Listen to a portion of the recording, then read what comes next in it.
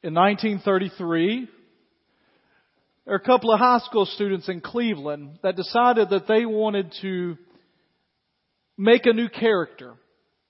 They wanted to develop a character that reminded them of the mythology that they were reading about in their English class, but was set in a modern day scenario, and in fact, in modern day America.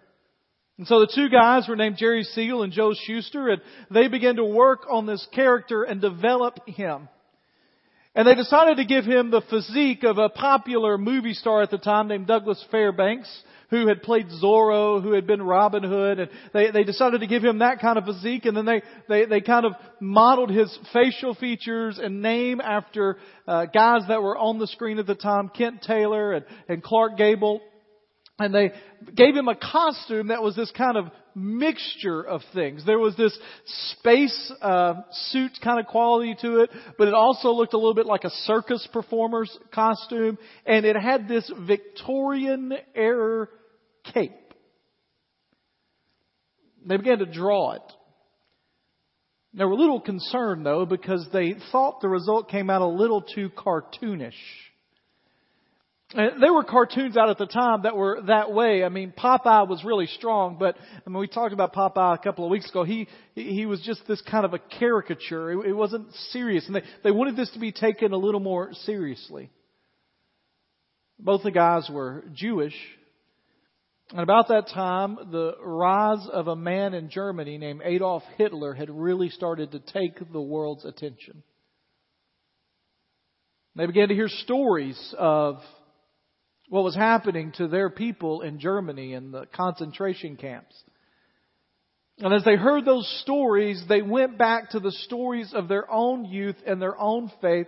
And they remembered another time when a man was cast into the role of delivering his people, his Jewish people, from the oppression of a ruler who would not let them go. So they began to mold a storyline in line with the biblical account of Moses as a deliverer of the people under oppression. In fact, they were so kind of committed to that, they gave their hero a name. And they gave him a name that sounds like a space alien name, but is actually a Jewish name. They gave him the name Kal-El, which means all that is God. Anybody know who I'm talking about? That's the character. It's Superman, right? Look at there. And here's the interesting thing about Superman. This comic became so popular that Adolf Hitler actually commented on these two guys. Because of the power of this story of one overcoming and of this hero that was rescuing people from danger. Comics began to have a resurgence back then, and it really kind of grew in the 30s and 40s, but a problem sort of happened when they came up with what they called the comic code. And it was really kind of pushed on by the U.S. government that wanted to make sure that Superman stories and Wonder Woman stories and Batman stories were okay for kids.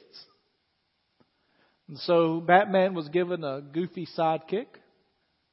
Superman was forced into kind of villain of the week stories. And all that changed in the 1960s when a guy named Stan Lee at a company called Marvel started drawing new things. He created a couple of characters that really didn't catch on. They were Fantastic Four and the Hulk. Nobody really wanted to see those people. And then he drew in the 15th edition of their ongoing comic, he drew the story of a young man that gets bitten by a spider. Anybody have a clue who that is? That's tough, wasn't it? Spider-Man, there he is. And in the story of Spider-Man, it was quite an interesting story because his story was darker than what had been in comic stuff originally. In fact, in the story of Spider-Man, he gets bit by the spider, and instead of immediately realizing what he's supposed to do and going out and saving people and all that, he uses his powers for his own advantage. And so he shows off what he's doing to people. And in one scene, there's a crime taking place, and instead of using his powers to help, he turns the other way and walks away. Now, at the end of that particular issue, by the way, anybody here comic book person? Yeah. A couple of you. All right. Some of you are like, maybe, but I don't want to raise my hand. It's all right.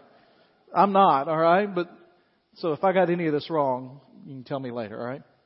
On the original, this was the 15th edition of their amazing series. At the end of the book, Spider-Man's alter ego, what's his name? Peter Parker, right? Some of you knew that. You didn't want to act like you did, but you knew. Peter Parker witnesses that his uncle, who was his father-like figure, the one that took care of him, was killed. And he realizes that he was killed by the same criminal that he didn't stop earlier. And this kind of heaviness is at the very end of that first comic. Here's a picture from it, actually. And on the left, you can see Peter Parker with the Spider-Man mask kind of off, and it says, "My fault. It's all my fault. If only I had stopped him when I could have, but I didn't. And now Uncle Ben is dead." And then over on the side, as it fades away, it has this thing that says, "And a lean, silent figure slowly fades into the gathering darkness, aware at last that in this world, with great power, there must also come great responsibility." It's become one of the most famous phrases, not just in comic books, not just in kind of popular culture, but really it's one of the most famous phrases kind of around. And it's this simple phrase: with great power comes great responsibility. Now, here's what I want to tell you. You realize that Stan Lee and Peter Parker and Spider-Man aren't the first person to say that, right? Here's what Luke chapter 12 says. I think we got it there. It is. "Everyone to whom much was given, of him much will be required. And from him to whom they entrusted much, they will demand more." Now, if you've got your Bibles, I want you to turn to Luke chapter 12. And we're going to start this new series of messages today called Change Your World. And we're going to start it with this kind of understanding that we are expected to change our world. There is an expectation that we ought to be doing this, and it comes from this passage of Scripture where Jesus says, "To whom much is given, much is required." Now, it's in a strange sort of passage of Scripture. In Luke chapter 12, starting in verse 35, Jesus is talking about the end of the world. He's not talking about some kind of touchy-feely subject, or he's not even talking about some issue of stewardship that we're going to kind of talk about, or of using things. He's talking about questions they have about the end of the world. And let me just tell you what Jesus always says about the end of the world. He says it doesn't matter when, it doesn't matter how, it doesn't matter where. All that matters is that you're ready. In fact, I think if Jesus were to talk to us today and we were to say, "Jesus, tell us about the end of the world," He would say, "Don't spend your time trying to figure out the who, what, when, and where. Figure out whether you're ready or not." Look in chapter 12, verse 35. Jesus is talking to a group of people that includes His disciples, and He says to them, this is after He's talked about get rid of material possessions if they're causing you problems. Get rid of things that are distracting you from the kingdom of God. Verse 35, He says, "Be dressed ready for service and keep your lamps burning like men waiting for their master to return from a wedding banquet, so that when he comes and knocks, they can immediately open the door for him." Now, here's what Jesus is talking about. In their day and time, weddings could last for a week or longer. And so if you were a servant in a master's house who got invited to a wedding, the master would leave. But here's the truth. You never knew when it was going to end. Some of you say, "I've been to weddings like that."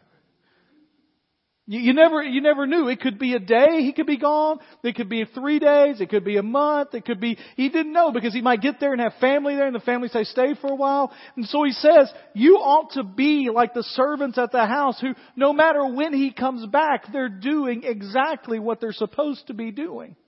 Now, let me ask you a quick question, all right? Is there anybody in here who ever procrastinates? You know, some of you are like, wait a second, let me wait on that. Okay, now I do, all right? Here's what I know, okay? Just imagine for a minute that you've got guests coming into town, okay? And you've got guests coming into town and you know that their plane arrives at 12 o'clock tomorrow, which means they'll be here about 1:30 tomorrow. And you've got 2 hours of work to get done on the house and get things together. There are some of you that will wait until 12 o'clock tomorrow to do it. Let me rephrase that. There are some of us who would wait until 12 o'clock tomorrow to do it. Anybody? Thank you for being honest here. The rest of you are lying. All right? Some of you aren't. Some of you are like, I'd be prepared always. I know, but we don't want to talk about you right now. All right? But what if your family called and said, we're going to be there sometime between Monday and Thursday? First of all, some of you would be like, I got to have a better time. That is not going to work in our schedule. You have got to nail it down a little more, right? But the truth is, if we thought whatever the first possible time they might be back, we probably are going to be prepared for them whenever. And Jesus says, just like a master that goes away and he comes back, be ready.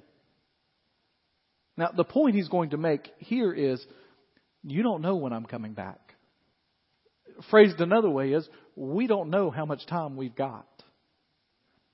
He's going to continue, and we're not going to read this part in just a minute, but he's going to continue and he says, listen, if you knew when a thief was coming into your house, you would take precautions and not let the thief into your house. The Son of Man is coming like a thief in the night. You're not going to know it. It's going to happen and you're going to go, ooh, that was a surprise. He says, be ready. In fact, he says, it will be beneficial for those who are ready. Good things will happen for those who are ready. He said, when you're there and you open the door and the master comes in and the master goes, wow, you were ready. Everything's like it should be. You're doing exactly what you should. He said, the master will then sit you down and said, instead of you serving me for the moment, let me serve you. It will be a great reward, is the point Jesus makes. There will be unbelievable things happen if you're ready. And he's also going to tell them if you're not, there's punishments, and we'll talk about that in a few minutes. But here's what I find interesting about what we just read. The way we get ready is to do what we've already been told to do. He tells them in verse 35, be dressed ready for service. Now, the NIV and all modern translations clean that up for us because what the phrase there is, always have your loins girded. Doesn't that speak to your heart right there? Yeah, you out there, you have your loins girded, all right? Here's the point. In their day and time, when you were prepared, not only were you dressed in your attire to work, but when you were ready to work, you had gotten where, guys wore like tunics and you didn't want it kind of bundled around so you couldn't run or you couldn't serve or you couldn't work. And so it's almost like in our day would be guys rolling up their sleeves to get ready to work. Guys would kind of tuck their tunics in, and that was called girding up your loins. It's getting ready. He said, so spend your time ready to do whatever it is you've been called to do. But not only that, keep the lamps burning. Keep them always there. Now, to keep the lamps burning, you had to check on them. You had to make sure the oil was just right. It was not something you could leave for 6 or 7 hours at a time. Every 30 minutes, every hour, every couple hours, you're checking them. You're filling oil. You're making sure they're there. You're doing exactly what you should be doing. And always be ready at the door for when the master gets here, that you're ready to open the door like you're supposed to do and to let him walk in and to be a part of what's happening here. Always be doing what you're always supposed to do to be ready for when the master returns. You got that? So what are we supposed to be doing? Well, I'm glad he told us. Because Jesus' point to them is to remember what he's already called us to do. And over the next few weeks, what we're going to do is we're going to talk about one of those things that He's called us to do. And that is to change your world. Jesus said it like this in the Sermon on the Mount. He said, "You are the salt of the earth." I like salt a lot. Anybody else out there? I didn't ask if you could eat it or not. I asked if you liked it. It makes things taste better, right? I like salt a lot. He says, you are the salt of the earth. It preserves things. It gives flavor. In fact, part of what Jesus means in that passage is that we ought to be the people that are bringing flavoring and intrigue and interest to the world in which we live. We ought to be impacting the culture we are in with positive things, making it better to be a part of. In my life, salt makes things better. Amen? Y'all are quiet today. Amen? And it makes things better. He says that is part of your job, is to be the influencing part of society that makes things better. You know, sometimes you see on blogs and you hear on TV and you listen to radio and you just get this sense that the world we live in is deteriorating and falling apart. I mean, just this week, the idea that on the same day a new ground offensive war started over in the Middle East, on the same day that because of a conflict in Eastern Europe, a passenger plane was shot down with military weaponry. Sometimes I just look at the TV and I just go, how in the world did we get here? Here's the honest answer from Scripture. It's our fault. The church's fault. People that are followers of Jesus' fault. Because we are the salt of the earth. Just a few verses later, Jesus says, you're the light of the world. You're a city on a hill. You're to be the one that in the darkness that you find yourself, people can look and see the light. As a church, we've got to figure out how to be salt and light to the people around us.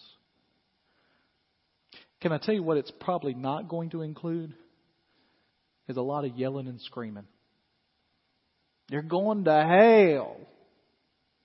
You know, in Tennessee, that's like a 3-syllable word, right? Turn or burn, get right or get left. Now, I could preach that sermon if you want to, and there is truth in it.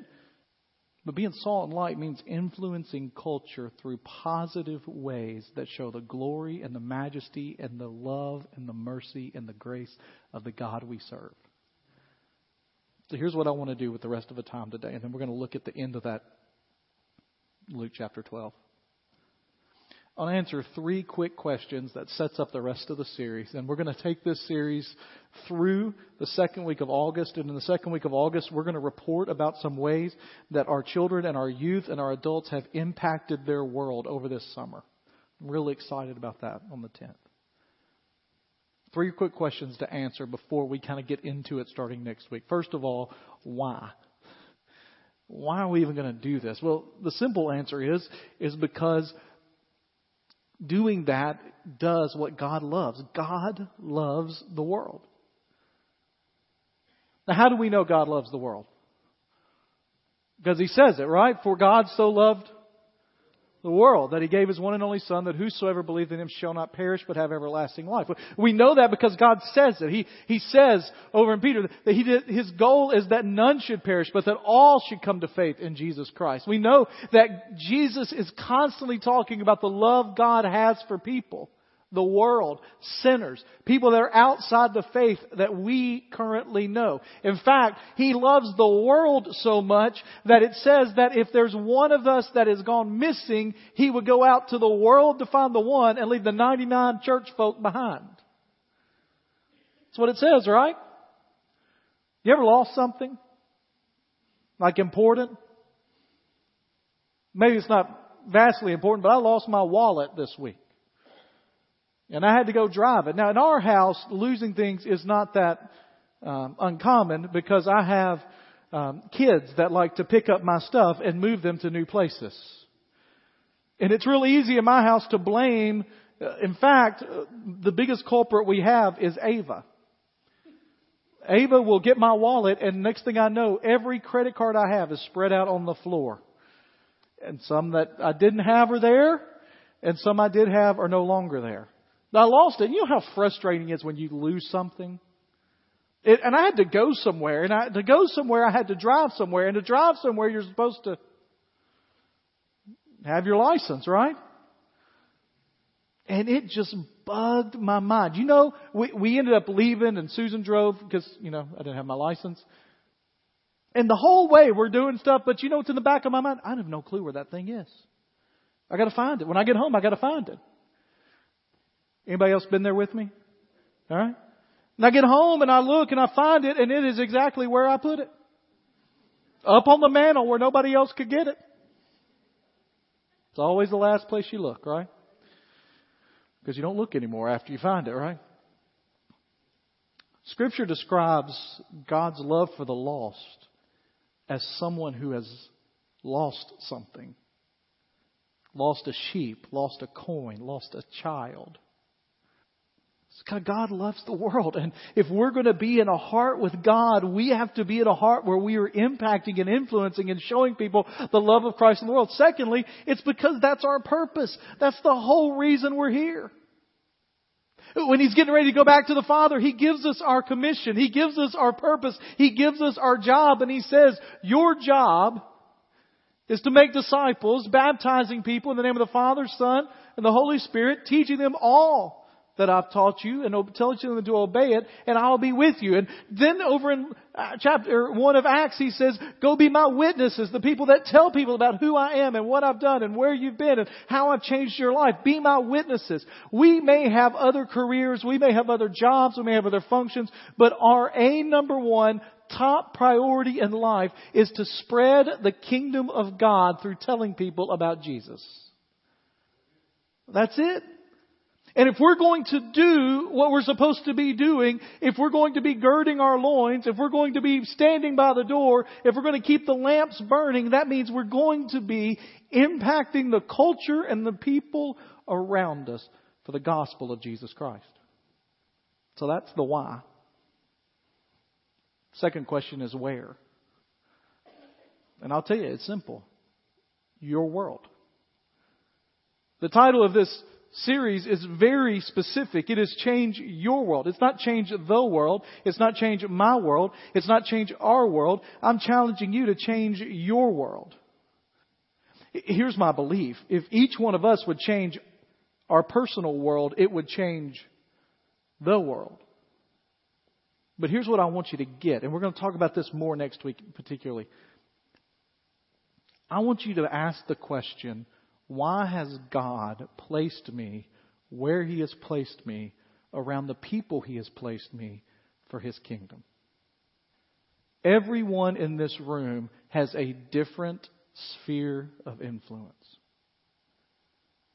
Now, what God has called you to do is to live out His love and His grace and His mercy and impact your world around you. You are in the family you are in for some reason. So you ask God, why am I here? How can I impact them? How are you going to use me for your glory and for the sake of your kingdom? You're in the school that you're in for some reason. When you're sitting around people starting in a couple of weeks at desk, why did God place me in this class, in this moment, at this time? How am I to impact the people around me right now for the gospel of Jesus Christ? You're in the workplace that you're in for some reason. Why am I next to the coworker I'm with? Why am I under the boss that I am? Why am I talking or in a place of a leadership here that I need to be? What is God intending for me to do for the kingdom of God right here? You are in social settings and athletic teams and organizations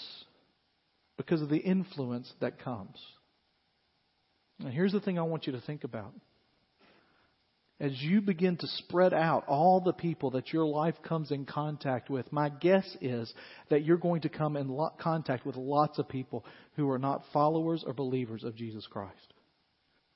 And every one of those people that have been brought into your circle of influence are people that are your responsibility. And to whom much is given, much is required. How is God calling you to impact your world? Here's the third question. How? So how do I do it? First of all, and this is going to seem kind of esoteric and spiritual, I want you to stick with me. You listen and you're sensitive to the Holy Spirit speaking in your life. You just wait for those moments when you just kind of feel a prompting to do something. I thought about this, it's been a few weeks now. I was out eating, and I mentioned this a few weeks ago, but when I go out to eat, we don't always get the, top line servers. Now, I was out eating and I was having this meal, and the service was not exemplary. It was less than stellar. And generally, I know people who immediately when that kind of happens, in your mind, the mental tip calculator is descending. Like, ooh, that was 5 minutes too long. It just went to 11%. So you're like 11. I just start at 10 and go down from there. For some reason, I just felt the Lord saying, and I'm not this kind of guy. I'm not the guy that always talks to the waitress about faith and all those kind of things. I just felt the leading to say something to her, and I just said, hey, I'm a pastor. I'm getting ready to pray. And she brought the food, finally. I said, I'm getting ready to pray. Is there anything I can pray for you about? And she just it took her off guard for a minute, and I just got a whole lot going on in my life. A lot of things I don't know how I'm going to make right. I would really appreciate your prayers. Now, can I tell you something? That changes how you feel about the rest of the meal. That wasn't a tough part. Because when the food came and everything was good and I was getting ready for the check and I got the check and I started to it was not one of those restaurants that's helpful that has the percentages at the bottom. So in my mind, as I'm starting to think about it, I just felt the Spirit saying, don't count the percentage. Give a honking tip. You know what a honking tip is? A really big one, all right? One that makes people go, what? You want to talk about hard obedience right there? I mean, the truth is most of us think obedience is okay until it gets to our pocketbook, but this was one of those moments. I don't know what happened to that. I don't know if anything happened of it, but I know that in that moment, I was sensitive to the Holy Spirit. Now, let me just confess to you, as your pastor, I don't always do that. I'm not always as responsive to the Holy Spirit as I need to be. And there are time after time after time when I walk away from a situation and I go, I missed it. There was an opening right there. You could drive a truck through it, and I missed it. And I may never have that opportunity again. When you're thinking about impacting your world, that includes people that may be brought into it for just a short period of time. To whom much is given, much is required. And it is our job to listen to the sensitivity or with sensitivity to the Spirit's leading. Maybe that means this week. You just decide, maybe it's this afternoon when you go to lunch, that no matter where you go to lunch, you're going to bless whoever is your server. Can I tell you something? If you commit to do that, you're going to get the worst server possible. That's the way God does it sometimes. I'm just going to bless them because, you're not going to get there and it's going to be, what do you bless them? I'm going to bless them. Or maybe it's this week you decide to do that, something small like that. Or maybe it's that conversation that you're supposed to have had with a spouse or with a child or with a parent or with a friend or with a coworker that you're finally going to say, it's time. I'm not waiting for the perfect moment because it's not going to come. It's time. And here's the last thing, and then we'll finish up real quickly after this. Not only be sensitive to the Spirit's prompting, but also find a need and fill it. Find a hurt and heal it. Here's the thing. If you see a need, ask, am I the one to do something about it? Not who can I call to fill it. Find a need, fill it. Find a hurt and heal it. I'm so proud of some of our women that are taking part in something special even tonight. A few weeks ago, my wife Our women do lots of great things. Our women's ministry is doing a lot of great things. A few weeks ago, my wife got invited just by chance to go to this ministry that's happening downtown with women that have either been in prison or on the verge of prison or trying to get their life back in order. And Susan went down there with some other friends from other churches and served and just really felt that the Lord was calling us to kind of help out a little bit with that. And we've had a group go down there a couple of times. And then they found out that during this week that they didn't have a working kitchen and they needed, just for a short term, somebody to provide meals. And so on Tuesday night, several women from our church drove down there and provided meals for them. And then tonight we have more women, some of the same, but some different women that are providing a meal and going down there to help out tonight. And here's what's really cool about that. When you begin to step through in faith and find a need and fill it, God opens more doors. And Susan went down Tuesday night, and this is her third or fourth time down there, and there was a new girl there that hadn't been there before, and as they're feeding and as they're talking, she realizes some things are happening, and Susan has the opportunity right there, because we took food to them, to share the gospel of Jesus Christ with somebody that had been in the program for a day or two. You find a need and you fill it. You find a hurt and you heal it. Now, next week, we're going to talk a little bit more about your particular world and what that looks like and some more practical things. But I just want to leave you with this warning. And this is from Jesus. He says this.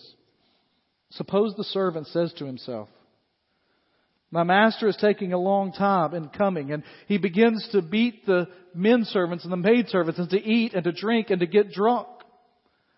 The master of the servant will come on a day when he does not expect him, at an hour he is not aware of. And so this is a guy that knows what he's supposed to be doing and defiantly decides that he is not going to do it and does the opposite of it. Instead of doing what he's supposed to, he goes out and defies his master and does whatever he wants, however he wants, and he ends up causing problems in it. He is completely disobedient. This is what the master will do. He will cut him to pieces and assign him a place with the unbelievers. Some translations try to gloss over the cut him to pieces, but the original wording is he will cut him to pieces. The point is this. If you're deliberately choosing not to do what God has called you to do, then you need to check whether or not you're a follower of Jesus Christ. This is not about losing salvation. This is about if you ever had it in the first place. So if you know what you're supposed to do and you deliberately don't do it, check your salvation. Verse 47. The servant who knows his master's will, does not get ready, or does not do what his master wants, will be beaten with many blows. He says, if there's somebody that knows what they're doing, they don't deliberately disobey. They just are lackadaisical. They're slack. They're lethargic. They're just don't do it. I just never got around to it. I should have, but I didn't really. Just kind of calm about it. They're going to get punished too. Maybe not as severely, but we need to realize they'll be punished. And then even the one who does not know and doesn't do will be punished. Even if you miss opportunities you never knew about, there'll be punishment. Now, the point Jesus is making here is not to get all caught up on the punishment. It's simply this, that doing the will of God on the time He has allotted us to do it is a serious thing. And we need to be actively doing what He's called us to do. And that means changing your world. So my question is simple to you. Are you doing that? The place where you work and the place you go to school and the friends that you have and the social circles you find yourself on, the athletic teams that you're playing on, in the organizations you are a part of, are you actively changing the world? And the family you are a part of, are you actively changing your world? Let's pray together.